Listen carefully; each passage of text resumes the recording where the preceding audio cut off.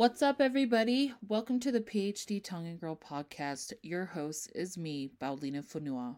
I am a current PhD student at the University of Utah in the Education, Culture, and Society department. I started this PhD journey fall of 2022. And I'm just finishing my first year of this PhD and have about 4 more years to go. In my process of pursuing a PhD, I thought it would be a good idea to share and talk about my experience as a student. I come across interesting topics that I know many people that are not in a PhD program would be interested. That being said, I know sometimes pursuing education can be difficult because there are a lot of barriers that stop us in finishing school. I hope to eventually go into these barriers that stop our journey of learning through higher education or other institutions for marginalized groups, specifically for Pacific Islanders. So, while we continue on to this podcast, I feel like I need to share a little bit about myself, of who I am, where I come from. I am of Tongan descent and am indigenous to Oceania. My parents immigrated to the United States and were part of that great Tongan migration in the 60s. My mom is Melefi Naumoala from Tokomololo, Tonga, and my father is Ofafaivala Fonua from Homa, Tonga. I have 5 kids in my family, and I'm third to the oldest, as well as the oldest daughter. I up and still live in the unceded territory of the Paiute Shoshone tribes, also known as Utah. I think it's really important that I expand a little bit more about the Education, Cultural, and Society program that I am pursuing my PhD in, also known as ECS. This department is focused on the study and pursuit of social justice in education using cutting-edge frameworks that address class, race, ethnicity, and gender in education policy and practice. So, a lot of the classes that form the ECS programs are designed to help students construct a better understanding of patterns in education inequality while countering these inequalities by creating an environment where working class students and students of color can create, promote equal educational opportunities. So, this spring semester, I was fortunate to take an ECS course called Decolonizing Praxis in Higher Education. The purpose of this course is to provide space to discuss critical decolonial, radical, and indigenous histories, theories, practices, and research methods in higher education. What exactly this means is that students like myself will engage in literature or research that has led to current colonial and neoliberal models of the university while exploring and co-designing potential futures around higher learning and knowledge exchange as forms of praxis. Part of this course is to create a final project that reflects on some of the concepts we discussed in this course by creating a critical response to decolonial practice in higher education. So this specific episode is to fulfill this course requirement while pushing me to check off a goal I have always had in hosting a podcast. So this is really exciting for me. For this first podcast, I'm extremely excited to introduce my first guest because I am Tongan. You know, I want to bring the best for you all who are listening. And that is true not only in life, but in like virtual space, streaming spaces. And so I'm excited to introduce to you my professor of the Decolonial Practice in Higher Education course, Augestin Diaz, who goes by Tino. Dr. Diaz, or Tino, which he prefers, was born and raised in Lenape lands, what is known as New York City. His family comes from Central and South America, and he currently settles on Timpanogos Ute and Shoshone territory, also known as American Fork, Utah. His career has mostly been in higher education, and he continues to publish, study, and learn more about issues and innovation in higher education while also seeking the reimagination of higher learning and knowledge exchange. Tino recently graduated from the University of Utah in the Education, Culture, and Society program with his PhD. He has a family with a spouse, 2 kids, and a dog. They love being outdoors and enjoy doing activities together. This episode, I invite Tino to Talanoa about a publication that we are working on together regarding the past Utah Legislative 2023 session on House Bill 451, which sought out to prohibit schools and state entities from asking applicants anything about what they're doing to further diversity and inclusion. House Bill 427 that limits educators on reading discussions about racism, sexism, ageism, and religious discrimination in K through 12 school, and Senate Bill 283, a ban on diversity, equity, and inclusion departments in universities. I have a few links attached to the podcast if you would like to read more or have secondary sources that can help you become familiar with these specific bills. Okay, enough about me. Let's begin this Talanoa, this podcast. Welcome, Tino. Welcome to the space. Let's talk about our frustrations, concerns, and where this took us. Yeah, no, appreciate being on the podcast, Nina. So thank you so much. I was just really happy to be teaching a course like this, especially when it was first approached to me about decolonial praxis in higher ed, because for me, that's like a good melting between theory and practice and moving forward with some different ideas around that. But I also appreciate your intro with legislation, frustrations, and how that ties into some of the work we're doing, and then how that also like pushed us to potentially create this publication where we're bringing all these ideas together and really starting towards the tail end of the legislative session. I began to be inspired more or less from the readings in the sense of like, what am I truly looking at? Why am I looking at it? And why am I beating myself to death to secure these policies, to advocate for them, to engage them? And I remember just discussing that with you one day, like, hey, like, is this how you're feeling too? And then you were sharing really similar sentiment, and we decided to like collab on a piece when we were like, you know what? Why are we doing this? And then taking a deeper dive and a more critical look at who we are in place with our communities, what they really advocate for, and what we should be doing. And so I think that really like coalesced more or less to move forward in a specific direction. Yeah, I feel like when we were talking, we really felt beat up, like just drained, going through that legislative session and seeing these bills being initiated through the Utah state legislation. And it kind of made it hard to, I mean, for myself to want to like move forward. I felt like in a way that I was frozen and stuck of wanting to, go to school, but even participate in the work that the ECS program is designed to do, which is to address inequalities and to approach things with a transformative lens.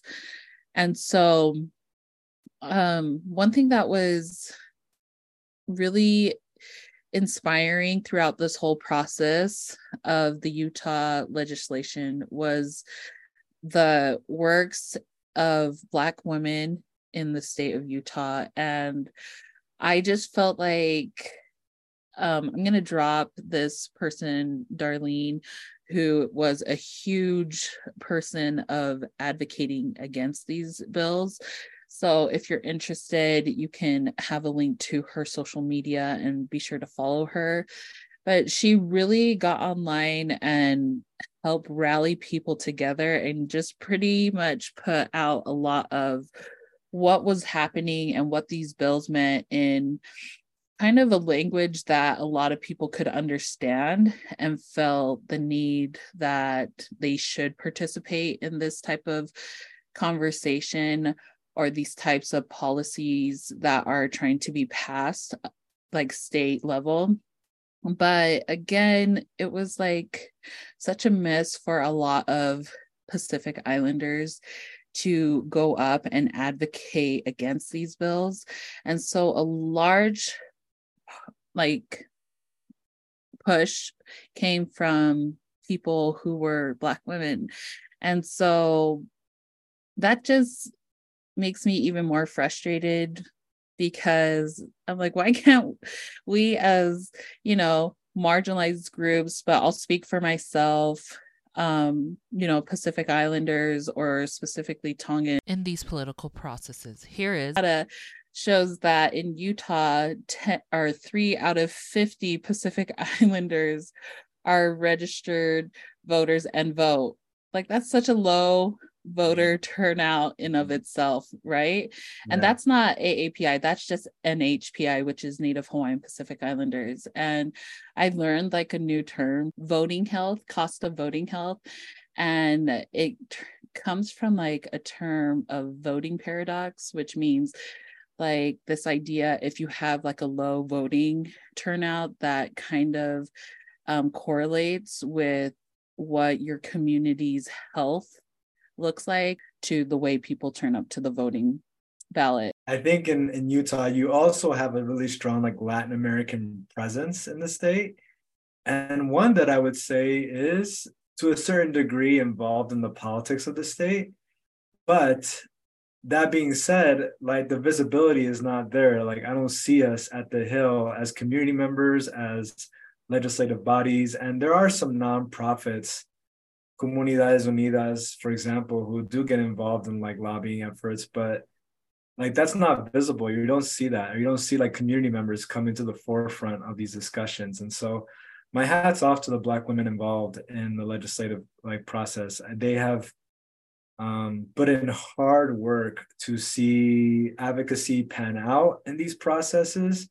What's unfortunate though is when these efforts only go so far, right? Like the bills still get passed. They might be changing. I know one of them is in study session right now. I think it's the higher ed one and DEI.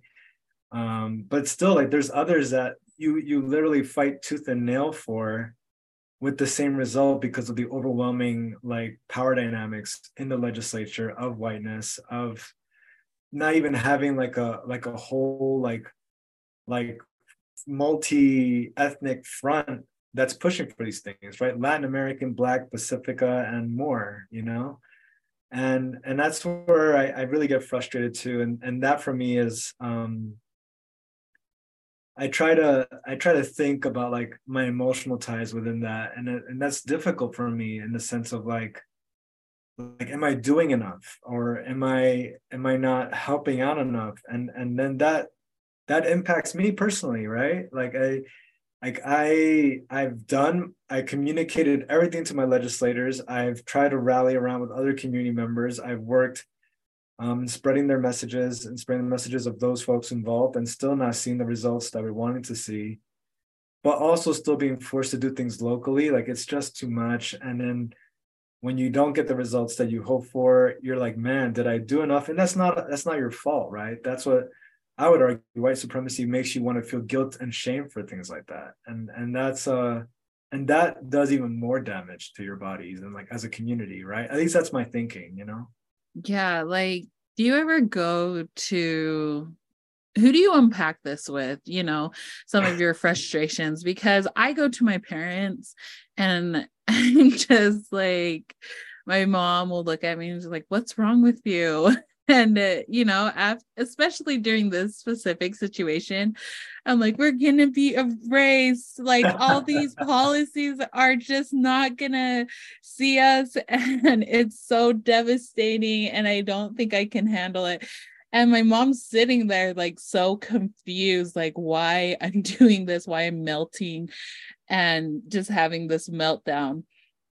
And it makes me irritated that she's not just as much devastated about the conditions that, marginalized Black and brown groups, communities have to put up with these, racist systems. And she's so confused, but she's confusing me for acting this way, but she is so confident in who she is as a person, as a Tongan woman. And same with my dad, like so confident of being Tongan and who they are, that I'm like, they're like, well, these policies were never existed when we've been here since the 60s. but I still feel very much present. I still feel like I am very much here and I am living and I'm being and I am a Tongan. Despite these policies or bills not being open for us. And it really made me think more about, you know, the way I'm influenced and how I've, given power to such a white supremacist structure and system to count me in, to accept me, to accept my community. And it made me reevaluate what does it mean to decolonize from like these structures that have my emotions spiraling. I don't know, like how are you unpacking with someone? Do you unpack with people? Because I unpack with my parents and not, I don't know if that's the right thing to do, but it felt so good to unpack with them, but also it felt so good to get a breath of fresh air when my mom was like, I feel like I'm present. I feel that I am here. I don't feel like anyone is erasing me. I love that you pointed that out. I think in a similar spirit, my mom responds in a similar way. She's from Ecuador and on the coast where there's a lot of Otavalo and Canari people still.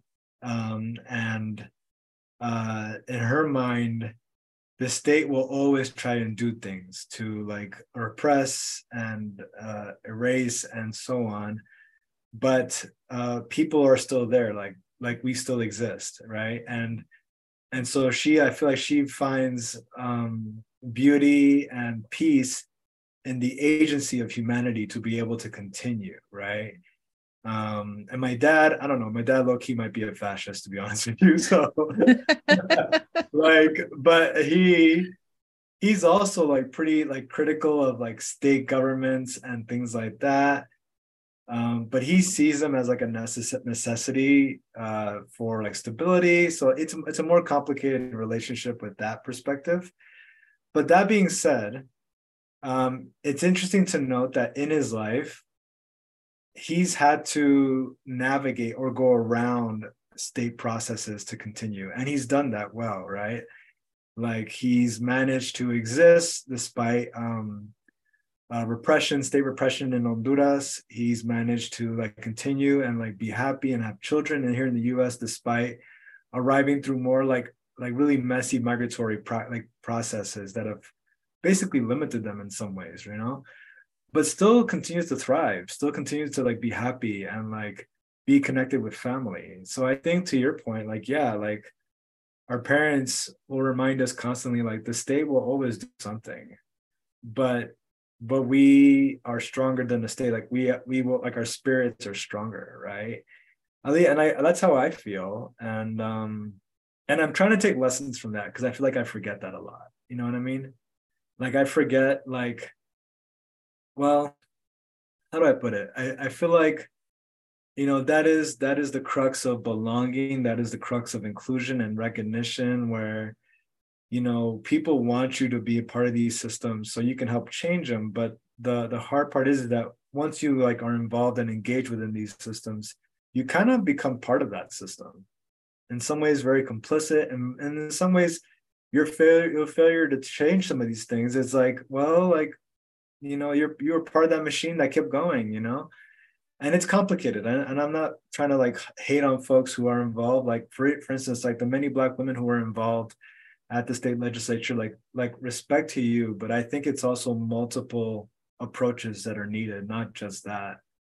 What I get frustrated with is like the invalidation of this like community centric approach, of this like respect and acknowledgement of our practices and who we are as communities. I don't know if that makes sense, but like that's how It makes so much sense. yeah. Like keep going, because No, no. I just have to agree. I'm like, yes, that does make sense.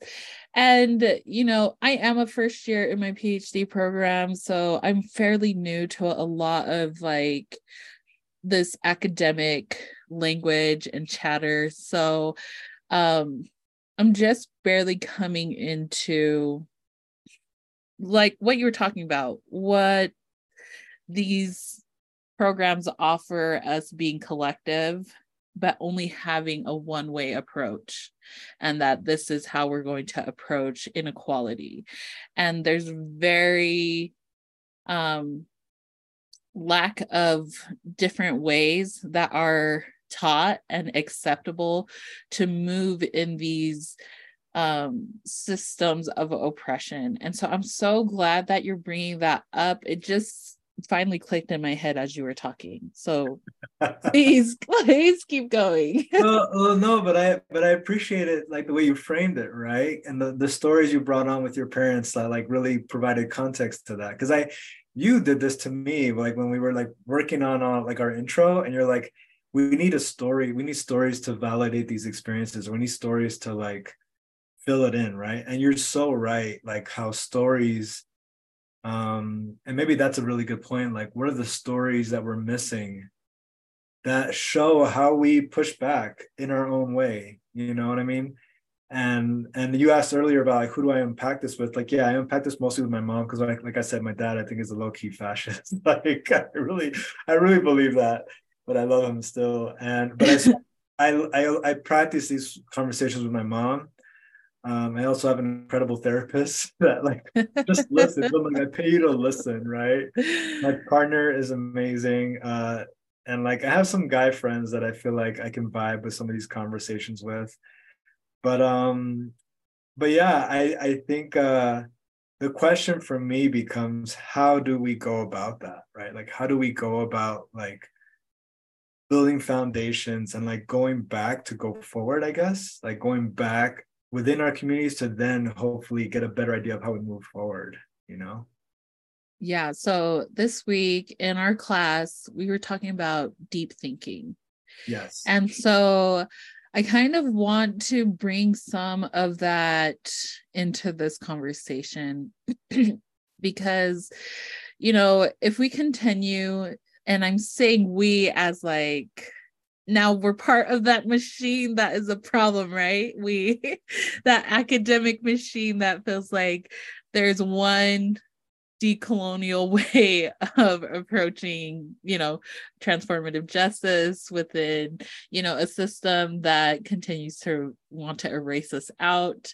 And like, when we talk about deep thinking, I'm really happy that you had brought in Teresia Tewa's piece from Salt and Water. Sorry, I probably ruined that title. It's right here. Salt and Tears or something. Yeah, Salt and Tears. Sorry, y'all. I'm not perfect. I'm just gonna say I'll come to this podcast as I am. But yeah, it's Sweat and Salt Water. And it I didn't get it right. Yeah, there you go. It's from the late Teresia Tewa, and how she talks about like this problem, and she says there's so much knowledge like of, and she's specifically speaking to Pacific Islanders, but I feel like this approach can be applied to a lot of different communities that are looking to navigate through such harmful structures that continuously write them in a specific way or write them out or erase them. And she approaches it as needing to think deep and ways that are not just exclusive to how we've been written in the past. And so, when we are coming up with this talanoa of what it is to exist in these tough, environments and ways that are just not such a monolithic experience, what are your thoughts, or what have you kind of experienced on your own, ways to navigate through, higher education in this aspect of diversity and inclusion, and what that looks like, but only having like a one-sided approach? Yeah, by the way, I loved how you framed that. That was really like kick ass, like synthesizing analyses of Tewa's work. Like, so like I was really good. Like I think there are two notions for me that stand out from her work that I that's what I resonated with. So you're to your point of like she's speaking to specific Islander communities like the diaspora, but she's also like her work is very much applicable in so many settings, right? Among so many communities. And so like the impression of deep work is powerful because I feel like you need depth for like serious reflection. Like you need that. Especially as you're like going against structures and systems, and to the point that you presented of like higher education, higher ed, and you know this, higher ed is deeply rooted, it's a deeply rooted system, deeply rooted. Like we haven't changed anything that falls out of the colonial order within higher ed, even though people claim like, oh, this is like decolonizing it, or this is like, What? yeah, I know. I'm like, I don't know about all that. And so, but that takes deep reflection. It takes deep work, right? And that even means owning your own complicity within those systems, owning like your own, the fact that like I'm part of this messy machine and owning that. And then once I came across that, once I was able to acknowledge that, like all these pathways opened up for me, not just within, but outside, especially outside, right? Because I think as educators or practitioners in higher ed, you're so caught up in the internal like turmoil of that world. Like you need to fix this, you need to fix that, and the systems make you think that you have to fix all these things, right? And but the truth is, they're working by design. They're working like as they should be, exclusive, violent, interpersonally, like abrasive, or is that even a word? Abrasive, genocidal. Sure. We're gonna Yeah, make it a sure. word. We're making up words now. But like, so like doing that kind of deep work allowed me to realize there is so much else out there that I could be engaging with. I don't have to be here to just do good.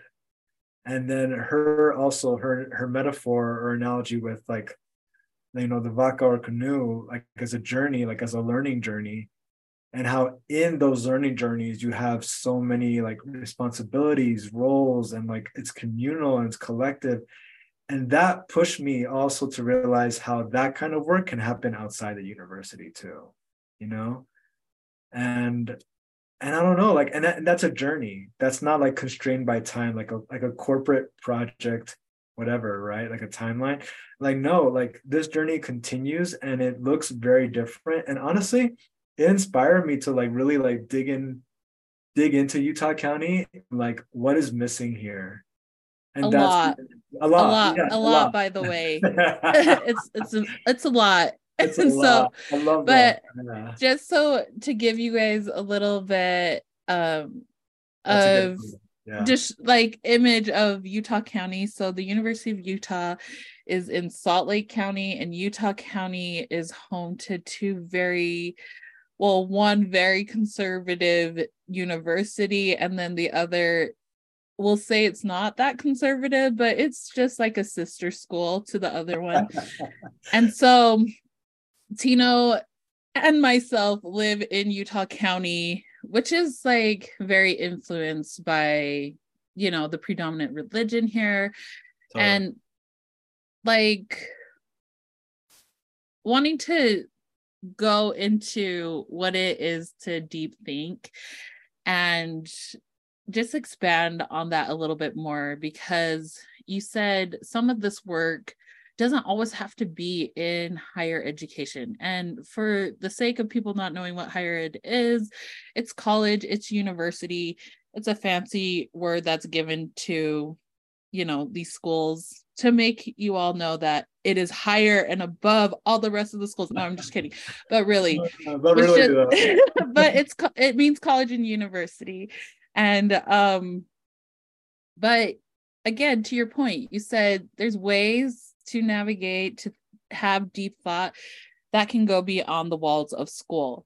And you know, for a long time and still to this day, we are fed the idea that organized institution, like organized learning through a university, through a college, is the only way to deep think, and gives you only like allows you to be a credible source person if you go to these institutions and if you finish and have that degree. And so maybe you can speak to the group that you're running on your own that is not at a university and that is also ran in this very much influenced space of the predominant religion that is outside of school, and kind of talk about some of the deep thinking y'all are doing there, because I think it's very powerful.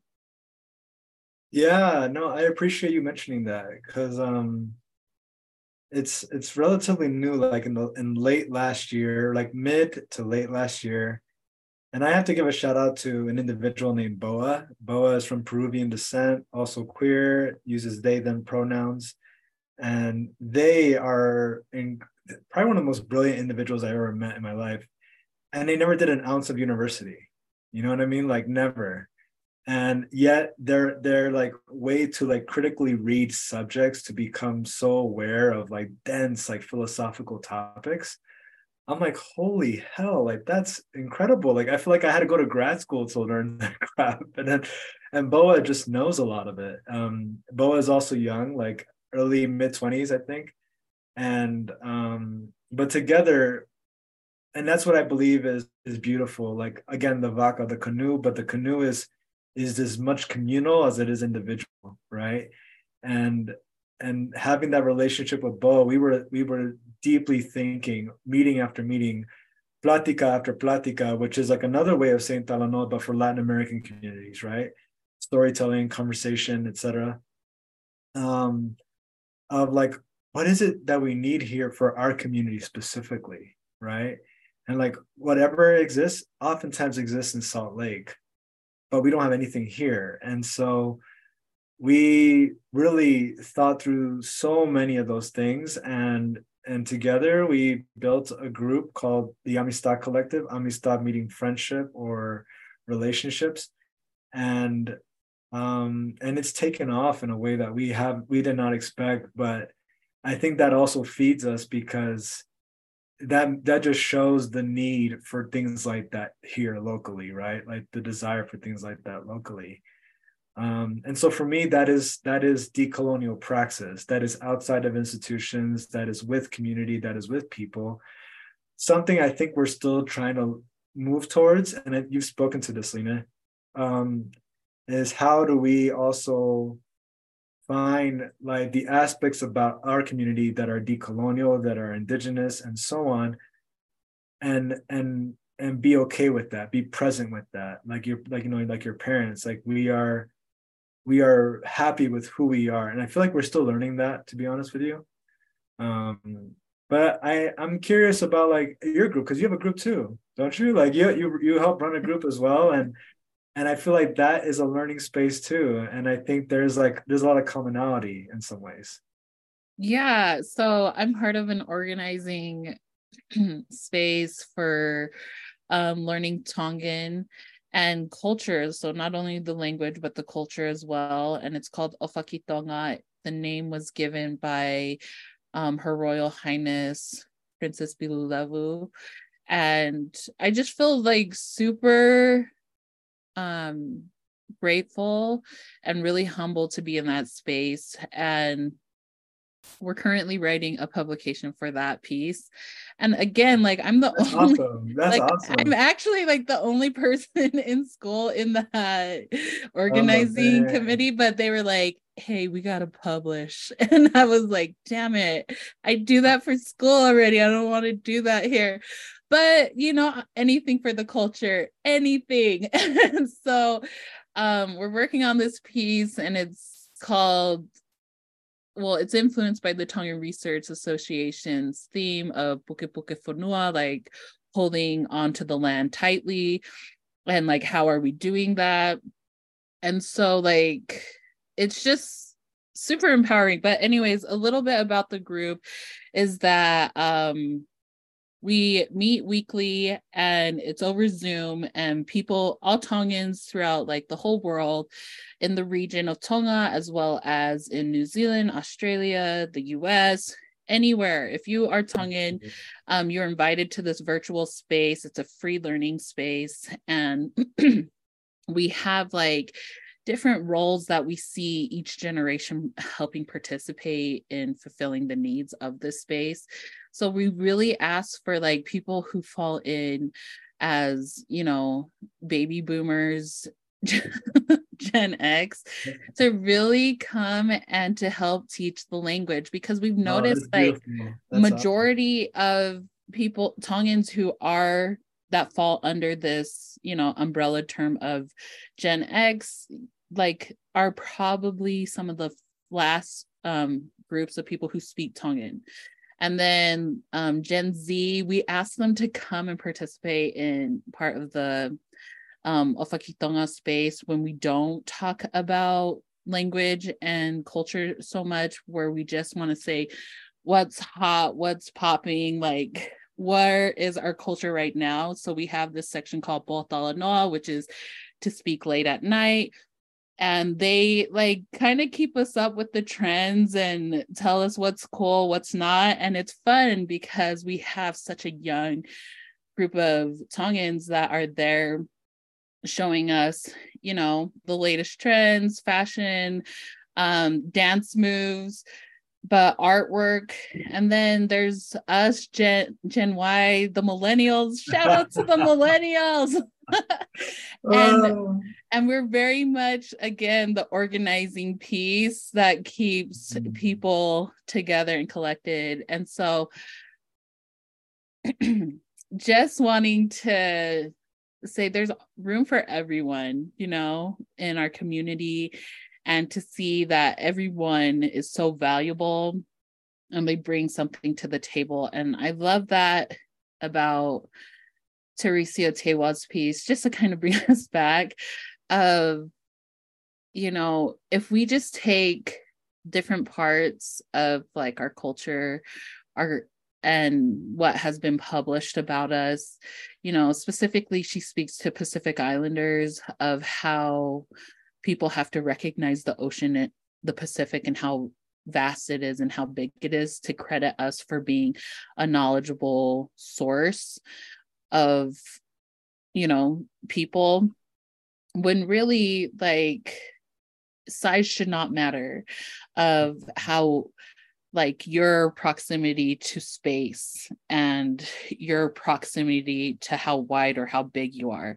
It kind of is just something that's so white supremacy, you know, to prove size, to prove how big you are. And she was talking in her piece that aside from like all these cool things about the Pacific, of how big the ocean is and how deep it can go, like there's a lot of other cool things that make the Pacific amazing too.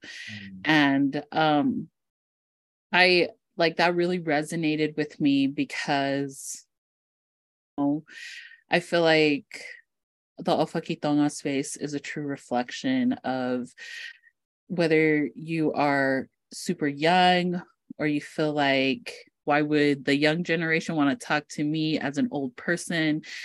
There's just so much wealth, but also wealth in sharing knowledge, and that the knowledge doesn't always have to be like well liked. And it doesn't have to be like one of the things that, you know, your community has been known for. Like, for instance, people love a luau, but that we don't need to be doing that all the time, y'all. Like, Not the we can do, luau. not the luau. No, I'm just kidding. But I mean, that's definitely an important piece, but that's such a like that's only one piece of like the culture. And there are so many empowering and like other beautiful things, but also other non-beautiful things that should be talked about. And so, anyways, what do you have any things like? Yeah. Yeah, I mean, I'm sorry I cut you off. What were you gonna No, you didn't cut me off. Please go say? on. No, but like I really loved like your TED talk, if you will. It was Not so, you making me die here. it was so good. It was so good because like I feel like tying her work with the work you're doing with the group, like I think that's just powerful, and it shows, it demonstrates the need for us as individuals, like within these communities, to not get so caught up. I mean, this is just an opinion of mine, and I'm not sure if you share it or like, but we've talked about these things. Um, to not just solely get caught up in the consequences of policies and like the political maneuvering and like the legislative like blah blah blah, like to not just get caught up in that, but seeing that there is something also equally or even more, I would argue, beautiful that we need to do. And that's the work within our communities as well, like building bridges within our communities, strengthening relationships. And that means grinding through some of the tension that we have within our communities and also intergenerational work. I love that y'all are doing that. I think Amistad wants to get there, but it was really complicated because we had a huge community gathering. It was so cool to see in Provo, so powerful. Like 50 people showed up, and we had two older folks there. One was like a mother of a young person that was attending, and the other one was like an uncle, like a tío of someone who was attending as well. And the mom, like when we were doing introductions, she got up and she's introducing herself, and she's like, "This is so cool. I also want to say in Spanish, right? I also want to say that I really admired the white people." Everyone just started chuckling, right? And those are some of the tensions you have to work through, right? Like you can't just avoid that stuff. Like you have to work through those things. You have to discuss those things and realize that even intergenerational work is complicated, but it's powerful when it can become something. Like I love the fact that y'all have like roles and like relationships of learning throughout those generations, right? That's awesome. So, and I think that's the work you need to do within to move forward. Yes. So I want to kind of hear a little bit more about, you know, how I was like pushing for more stories to be shared in our publication. And I want to like offer you some space of what is a story that you feel really resonates with, the main theme of our publication. And let me tell you all, we just barely figured out what the main theme was. So like, I feel like people just think like educators or scholars just know what we're doing. And majority of time, for me, I'll speak for myself, I never know how things are going to end up in a paper. Right. And I'm like, let me just show up and see how it goes. But like, if you have a story that you feel like will be included, and maybe it won't, but like that goes towards this theme of just validating our types of learning, and that it doesn't always have to be part of what people role in academia as an acceptable way to approach systemic oppression. Yeah, thank you. I actually do have a story that I'd like to share in the publication, and so you're gonna hear it first before it goes in there. Yeah. but I think it's a story that my dad has told me and when I went often, he's told me this one often, and then other aunties or Diaz in my family have told me this over and over again as a reminder, like that our people are not just resilient, but they are advanced. They move forward despite so many things, and so this is a story from my grandma. So my grandma in Honduras, she comes from La Ceiba, but there's like a town further south of that. And don't remember the exact name. It's actually escaping me, and I hate that because I studied it so hard, and now it's like I can't remember it. But it's about a half hour or an hour south of like the city La Ceiba. And that part of Honduras, the coastal part of Honduras, is very, I would argue, Afro Hondureño or like Afro Honduran because of enslaved folks who settled there but also escaped and form relationships with local indigenous tribes. So people there are a little bit more darker, or they have more kinkier hair, things like that, from like inland in Honduras where they're like more indigenous, and then north where they look more fair or like European descent, right? So that's her. Like if she came to the States, people would probably assume she's African American, to be honest with you. That's her racialized background, right? We don't know like past that, except that we know that her mom came from the rebellions in the 30s, and that she passed away because of like strife there. And so she was an orphan. She didn't know who her dad was or anything like that. So she was an orphan, and she was passed around a lot between groups of family members and things like that. She ended up with a specific family in the city of La Ceiba, which is on the coast of Honduras. Again, it's a very Afro Honduran town, but there is an elite there that is more light skinned. And she was given to one of them as like a maid, to be honest. And she was young, probably like early teens.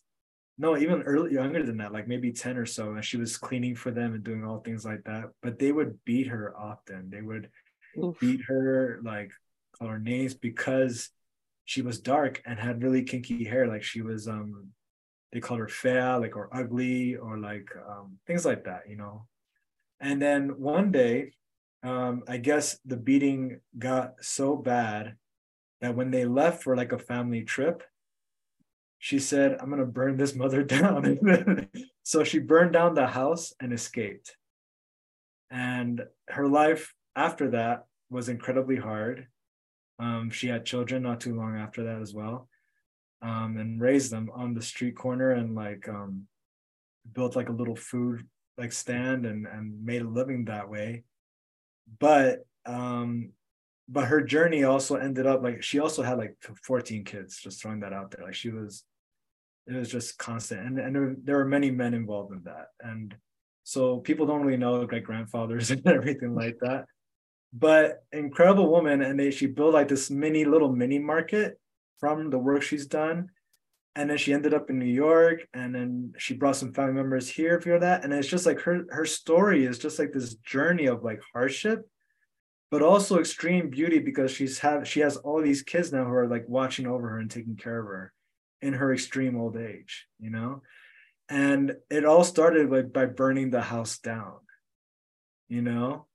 And that to me, like, I don't know, you can take that message a lot of ways, but part of me like always remembers like abuelita, or my grandmother, like burned the house down to seek whatever it was she sought, and she found it, you know. So that's a story that I feel like was just, it resonates with me on and on. And I tell my sons that story, and they're like, so do we burn this house down? I'm like, no, don't do that. We love you. We take care of you. Don't burn this house down.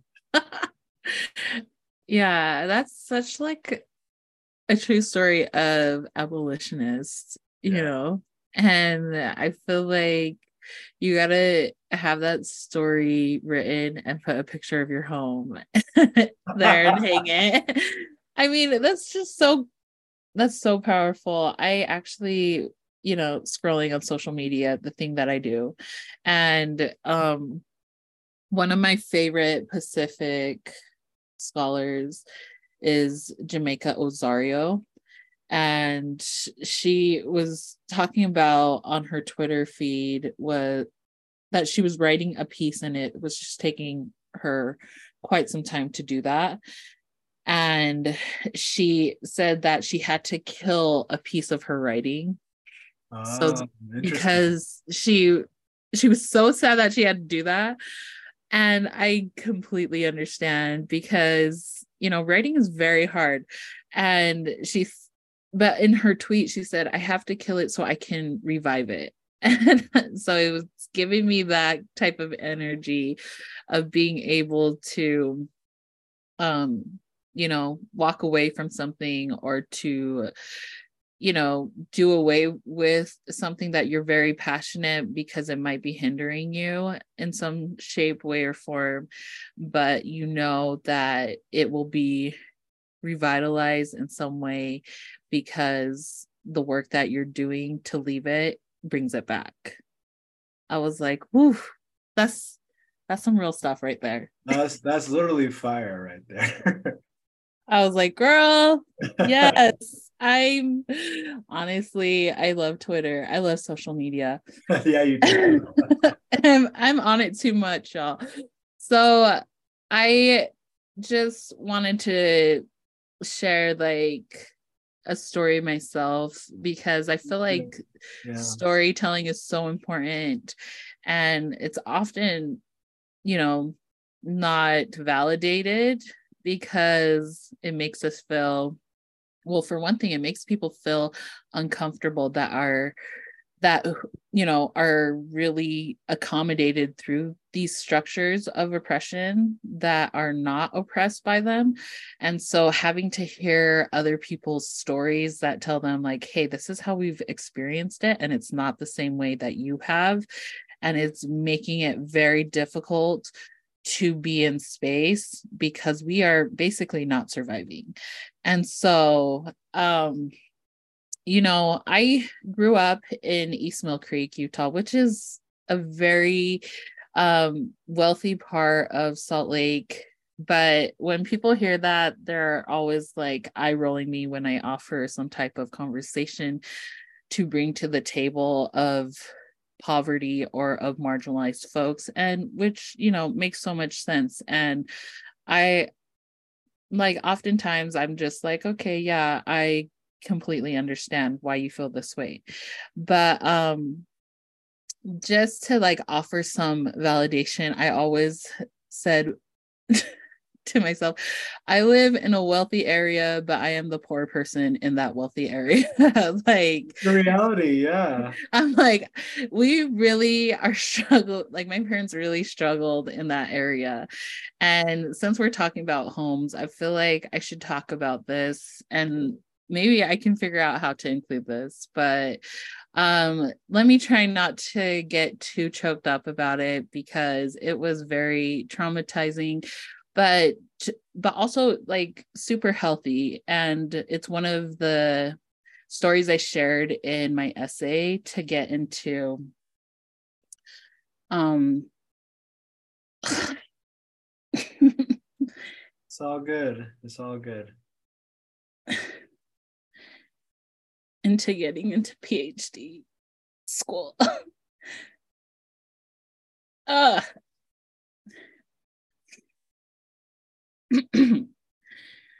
um so I had my application written all beforehand, and it didn't feel right when I was submitting it, because I just didn't feel like it was accounting for what I was experiencing at that moment. I'm so sorry. You're good. You're good. It's powerful. So my dad was losing his home at the time.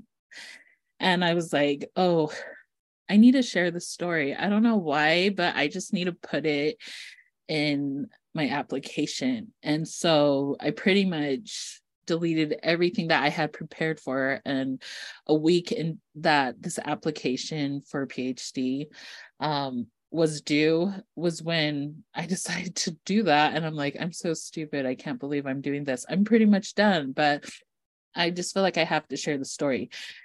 And so my dad's about to lose his house because the city is tired of, his crap, which for reals, it was crap. I'm not gonna lie. Like, my dad is a person who cannot finish a project. And, I didn't even realize what that meant.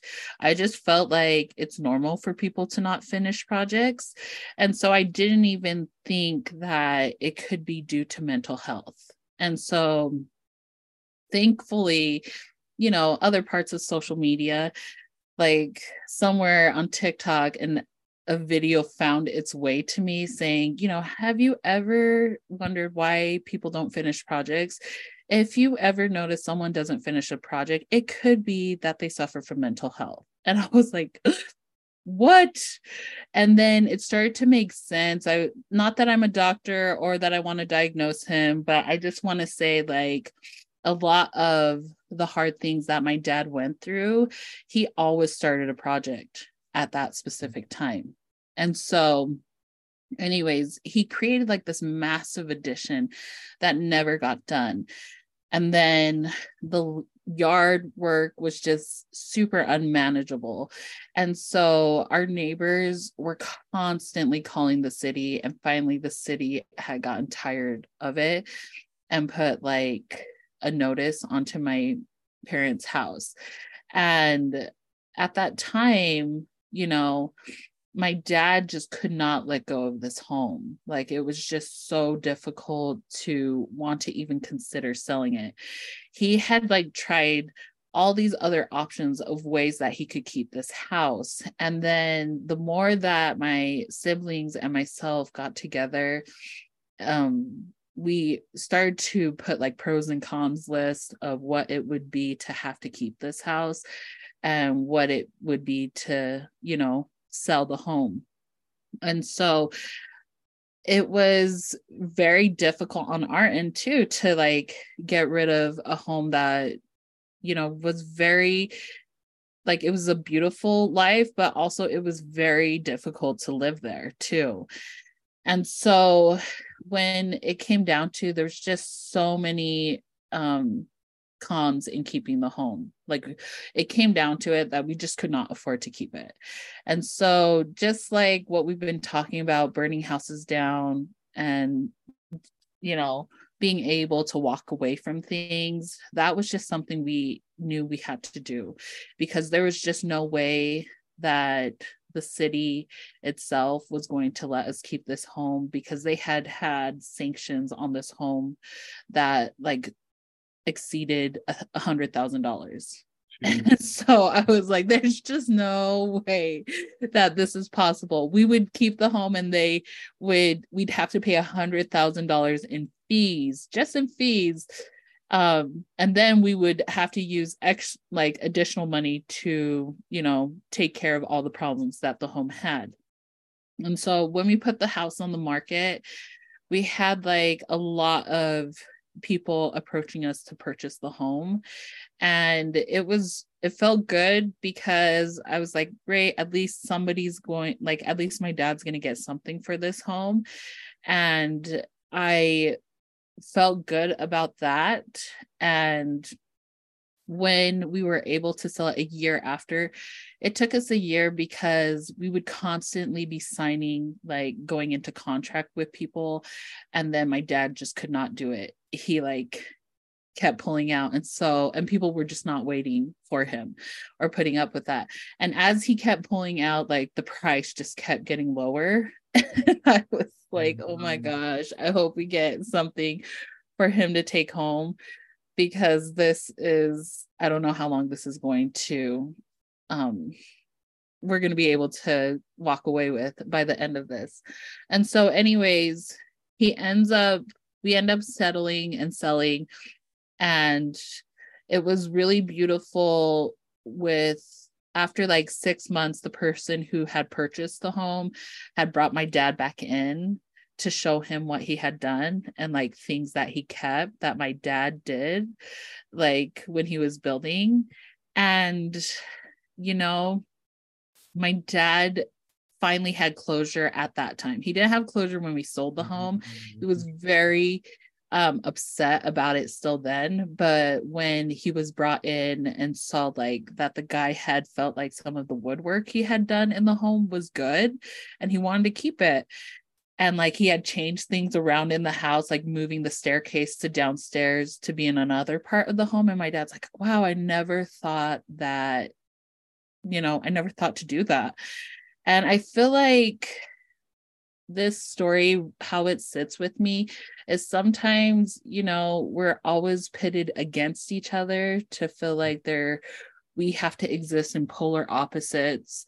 And like the other people on the other end are just horrible. And then they feel like we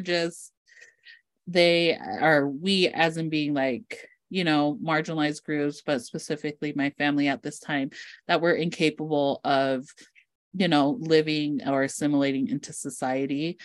And but I feel like we can exist in the middle, and that's like a huge thing that I really feel like I'm leaning into as I'm in this PhD program, is existing in the middle. And that doesn't necessarily mean that being in education at an institution is the absolute wrong answer, or that being in the community and doing grassroots educational programs is, you know, the only option, but that there can also be middle ground for a lot of things. And I loved, again, how the person my parents sold the house to was able to bring us in and offer that closure. And obviously gentrification plays a huge role into this, and as well as still racial structures. But I just want to like utilize the story for a place to be in the middle, to meet in the middle, and to not live by absolutes, that things are just the way that they are. And like for the women who continue to, specifically Black women who continue to go up to the Hill and fight for policy changes and to continue to want to see us written into the curriculum of education, like shout out to them.